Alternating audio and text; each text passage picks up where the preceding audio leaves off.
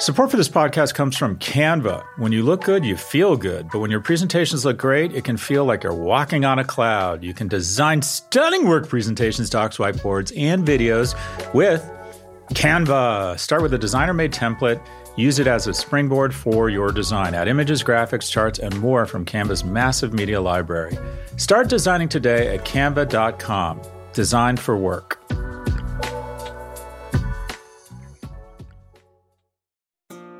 This episode is brought to you by State Farm. If you're a small business owner, you know that it isn't just your business, it's your life. And whatever your business might be, you want someone who understands. That's why you might want to check out State Farm's small business insurance. Why?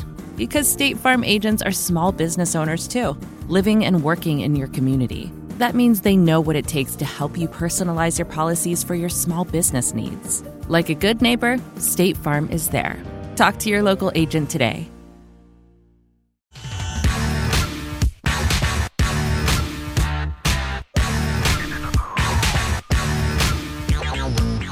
Welcome to the Prop G Pod's Office Hours. This is the part of the show where we answer your questions about business, big tech, entrepreneurship, and whatever else is on your mind. Whatever else is in there. You weirdo. You weirdo. By the way, if you think you're having strange thoughts, get this. So is everyone else. I hope that makes you feel better. If you'd like to submit a question, please visit officehours.propgmedia.com. Again, that's officehours.propgmedia.com. Question number one. Hi, Scott. This is Warren, an English guy calling you from the south of the Netherlands. You recently completed and enjoyed your brand sprint. Thank you. And it got me thinking about Tesla. You often remark that if Tim Cook was pulling a silk sheet off an Apple car, it would immediately add billions to the Apple share price. And it makes sense. I think I would join the waiting list. I think having an Apple brand would be a mark of quality, would say good things about me. I get it. But I also wondered what would happen the other way round. So you always say that it would have a big impact on Tesla. But what if Elon Musk was to announce a Tesla handset? We know he's a visionary. We know he's a brilliant engineer. We know he gets technology. We know he knows hardware and software. So if Elon were to do this, do you think that this would make Tesla a major competitor to Apple? Warren from the south of the Netherlands. You sound like the kind of guy I need to hang out with. You sound very balanced and very happy and just sort of mellow. I just feel like everything's going to be all right listening to you speak. In the south of the Netherlands, that sounds like one of those places where everyone is really happy, except in the winter. So there's been some speculation about a Tesla phone called the Model Pi, I think, with suggestions that it could potentially operate as a car key and then back into sort of a communication device. And they could also mine crypto and charge itself with solar power. Tesla, if you think about it, has sort of that Apple innovation design, California, elegant feel to it. It's Tesla and Apple are arguably, I think they're sort of seen as not siblings, but cousins of that same type of brand power. And again, I would argue no company has added the brand equity over the last decade of Tesla. The concept is not out of the realm of possibility, as Musk's other projects could lend themselves to a phone, specifically high-speed satellite internet capabilities and infrastructure for a phone. Musk tweeted in January that his company SpaceX had roughly 1,500 active Starlink satellites in Earth's orbit. So that would be, if you will, another big theme of ours, and that is going vertical, controlling the pipes, or in this case, controlling the satellites. According to Business Insider, Musk wants to send 30,000 more satellites into space, a move NASA has raised objections to. By the way, if you're going to invest in space, don't invest in any front consumer-facing objects. Invest in the picks and the shovels, the people selling the O-rings or the launch vehicles or the composites or what have you, or the launch pads. You get what I'm saying. As far as competition with Apple goes, the Tesla phone would have a lot of ground to make up. And this is why I don't think it's going to happen. According to Gartner, Apple represented 17% of global smartphone sales last year, and it sold around 250 million units in 2021. Also, there's just no getting around it. A smartphone has been the object of so much innovation and IP and patents. I think that Android as an operating system supported by the unparalleled investment in hardware of Samsung and name the other top 50 handset makers that operate in Android. And then you look at the amount of creativity and investment that's gone into iPhone, which is the most profitable product in history. It feels to me to be almost, I don't want to say insurmountable, because the moment you think that, something comes in with an elegant solution. I can see almost like a dumb appliance, maybe something that does just a couple things really well and it's really cheap. And maybe you get it as a function of owning a Tesla and they become a tradable asset, or they start with, I don't know, something to do with crypto. I can see, they've done flamethrowers, they've done tequila, and this brand has such a fanatical following that it gets a decent amount of adoption. But putting together a flamethrower or brewing tequila or distilling tequila, I would argue, is infinitely less complicated than trying to put together a communications or a handset. I would argue the handset is probably, it's been a little bit reminiscent of the space race between the Soviets and the US, and that is, it has been all hands on deck. The prize is just so huge that you've just seen so much capital gone, and the moats feel so broad to me that I don't think it's likely that Tesla could go toe-to-toe. He's threatening to start a social media network, saying that Twitter is engaged in censorship, which I don't get. It's like, exactly what does Elon Musk want to do that he can't do on Twitter? He can commit blatant market manipulation. He can call an innocent man a pedophile. Like, what is it? What is it that he can't do on Twitter that he wants to do somewhere else? I don't get that at all. So, in sum, anything that has a Tesla logo on it gets a decent amount of adoption. But I would argue there's probably other places they want to go first before they go into what is the most competitive IP robust product in history, maybe. And that is our handsets. Thanks for the question. South of the Netherlands. Good for you. Next question. Hey, Prof G. Josh calling in from Salt Lake City, Utah. And I know it's hard for you to believe, but there are some cool non-Mormon people here. But to my question, I work in B2B SaaS, and I noticed that Apple recently announced that they are looking to move into the B2B space. It appears they're looking to compete against Google and their G Suite offering, as well as Microsoft and the whole Office suite there via their own competing product. And I know you've been really complimentary in the past of Microsoft Office and what that kind of B2B offering means to the business value of Microsoft. So I'd be really curious to hear your perspective on how you think Apple is going to capture market share, what percentage they might even get, and how this is going to kind of affect the B2B space by having, a really interesting new player like Apple, coming onto the scene. Thanks, Prof G. Thank you. Good for you living in Salt Lake. I think Salt Lake is one of those cities that is, I don't want to say it's underrated, but I think it's one of the nicest qualities of life of any city in America, especially if you enjoy winter sports. And by the way, I did know that there were cool non-Mormons in Salt Lake. There are also a ton of cool Mormons. I fucking love Mormons. I grew up with Mormons. My mom is Jewish. I was raised not really anything, but if I had any sort of affinity, I was Jewish. True story, went to Hebrew school and was kicked out in the second week for buying bubble yum, sneaking out of the Hebrew school to buy bubble yum. And then I sold it I bought it for 10 cents and then I sold each piece for 5 cents, pocketing a handy 10-cent profit, including one piece for the dog. That is entrepreneurship. Anyways, was never bar mitzvahed. I don't know where I'm going with this. My religious roots. Oh, here I am. Where was I? Here I am. I hung out with my best friend in junior high and high school, was a Mormon kid named Brett Jarvis. And his family just couldn't have been more wonderful to me.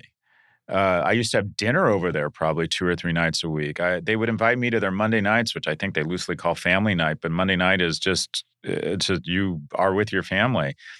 And I think part of the reason maybe I didn't engage or get in a lot of trouble in high school was because you rise or fall to the level of your peer group. I think your peer group's more important than your parents, maybe not as important as your economic circumstance, but it's very important for a teenager. And my peer group was a kid who was into sports, into family, didn't curse, didn't drink, didn't smoke pot, was a really nice kid and ended up going to Stanford. And that's just a decent person to have as your peer group.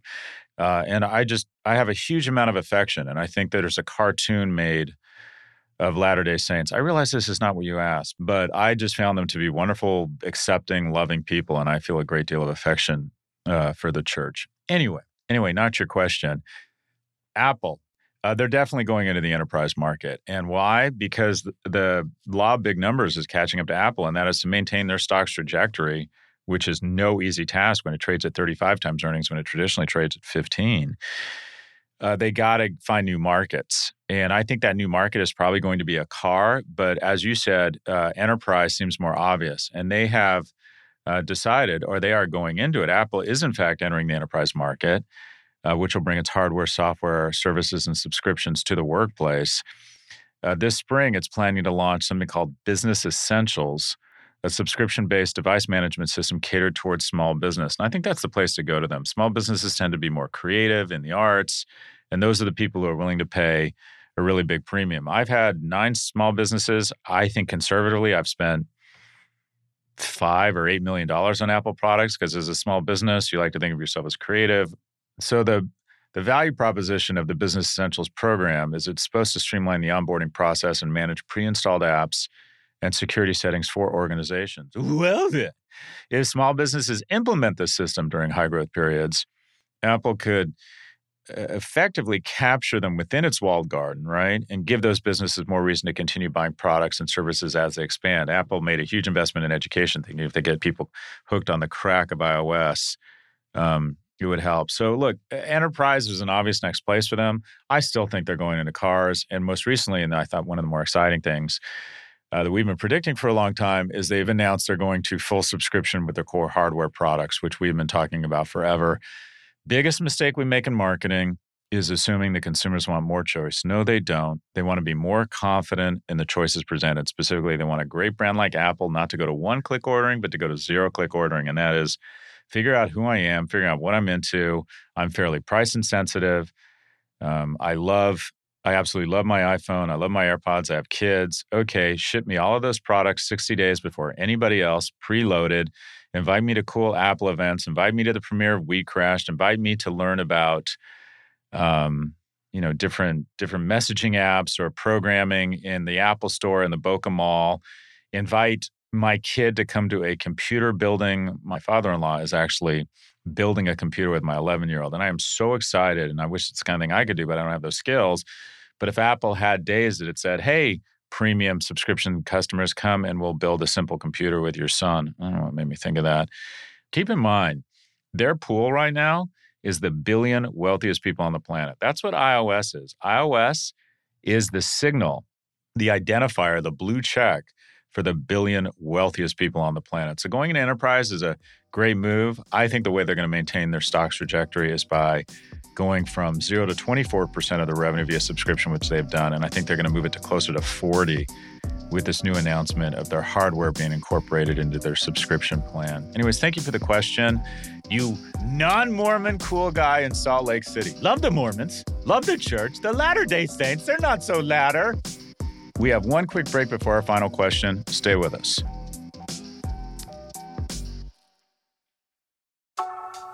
When your work presentations and docs look good, you look good. You can design stunning work presentations, docs, whiteboards, and videos with Canva. You can start with a designer-made template, then use that as a springboard for your design. Add images, graphics, charts, and more from Canva's massive media library. Or get a huge head start with AI-powered Canva presentations and docs. Just describe what you want with a few words, and Canva will generate amazing slides and text in seconds. It's AI that anybody can use, no matter what department you work in or whatever work task you need to get done. Look, we all need to visually communicate at work. Canva makes it easy to get your point across while looking professional. And at the end of it all, that stunning Canva presentation is going to make you look good, wow any audience, and finish your work faster. Start designing today at canva.com. Design for work.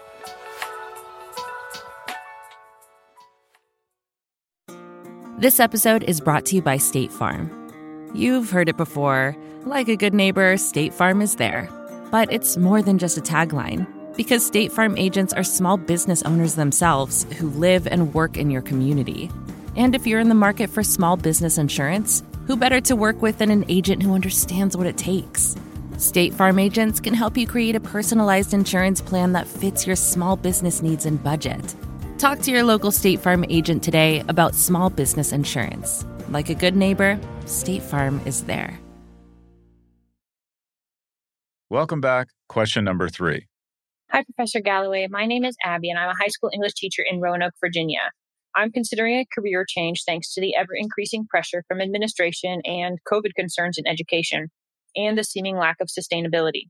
I've been looking at data science and wondered what your opinion was on the ROI of a boot camp style program versus a degree from a state university versus a degree from a more recognized program such as NYU, Rice, or UVA. Obviously, the cost of the latter is much higher from a purely cash outflow perspective, but I wondered if you felt the benefit in job accessibility or job choice in the end would be worth that expense. Thanks for any advice you might have. Abby from Roanoke, Virginia, who's an English teacher. I mean, could you be any more likable? Abby from Roanoke, Virginia, who's an English. You sound like a Hallmark Channel movie. Anyways, Abby, it's situational. These are really important decisions. And what you want to do is you want to get a kitchen cabinet of 2 or 3 people who understand schools, understand you, who are smart, who have really good judgment, who have gone to school or are in jobs similar to the ones that you might be pursuing, and get them to coach you and counsel you based on your opportunity set. And that is, if you get into Wharton, it's worth the money. If you have a real aptitude for data and analytics, and you can go to a boot camp for 3 or 6 months and already have kind of 3 or 4 interviews lined up, and it's only going to cost 4 or 6 grand, yeah, hit the bid there. I say let the market decide, and that is, it sounds to me like you're early in the process. So what I would suggest is, 1, take the GMAT. 2, apply to some top 20 business schools. I do think that the value kind of gets somewhat suspect, or the return on investment gets suspect once you go outside of the top 20. I don't think you should get a MBA or spend that kind of money for a program that's number 80. I think business school is very much about the certification as much as it is about the actual education. So there's just no getting around it. The brand really matters, in the quality of the instruction, the quality of the networking, the quality of the job opportunities. So take the GMAT, apply to some top 20 schools, see if you get in. You're at a central casting. They're going to love your background. Don't think that being an English teacher from Roanoke, Virginia is going to hurt you. No, it's going to help you. They love that. So if you do well in the GMAT and you get into a top 20 school, then that makes a more interesting decision. And then at the same time, track down and find out about some of these boot camp programs, and specifically start to look for a job where you think that boot camp would come in handy. And in terms of a state university, that's just a function of get into the best schools you can and then play them off each other in terms of price. So you're in Virginia. Say you get into UVA, say you get into Darden, which is an incredible, probably a top 10, if not a top 15 school, arguably also, in my opinion, the most beautiful campus in America, at least from an architectural viewpoint. If you get into UVA, that's hard to turn down, especially if you're younger. And that would just be an amazing 2 years for you. And then what you want to do is ideally get into more than one program so you can say, well, I got this financial aid package from this group. That's one thing kids don't do enough of, is once you're in, they want you. First off, getting into one school is infinitely better than getting into 0, but getting into 2 starts to give you some leverage to call, say, Duke, which has also probably the second most beautiful campus in the nation, the state of Fuqua. I got into UVA. By the way, they hate each other. They see each other as their primary competition.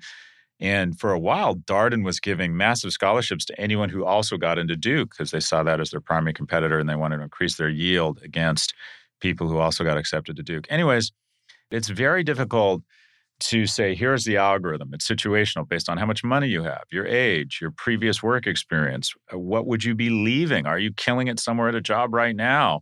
What kind of access to what kind of boot camps do you have?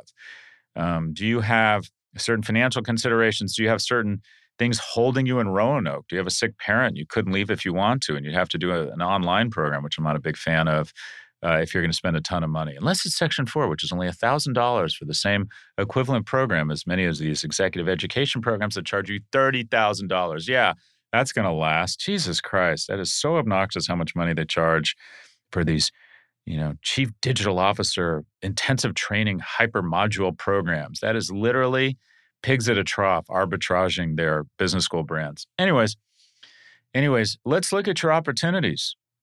You don't have a decision to make until you have specific offers or specific programs you have in mind. But I do extend the offer to you to send me an email And once you have more visibility, and maybe you already have that visibility into your options, we can have a more thoughtful conversation. An English teacher in Roanoke, Virginia. You deserve good things. Thank you for your great work, and I'll look forward to hearing from you. That's all for this episode. Again, if you'd like to submit a question, please submit a voice recording by visiting officehours.prop2media.com.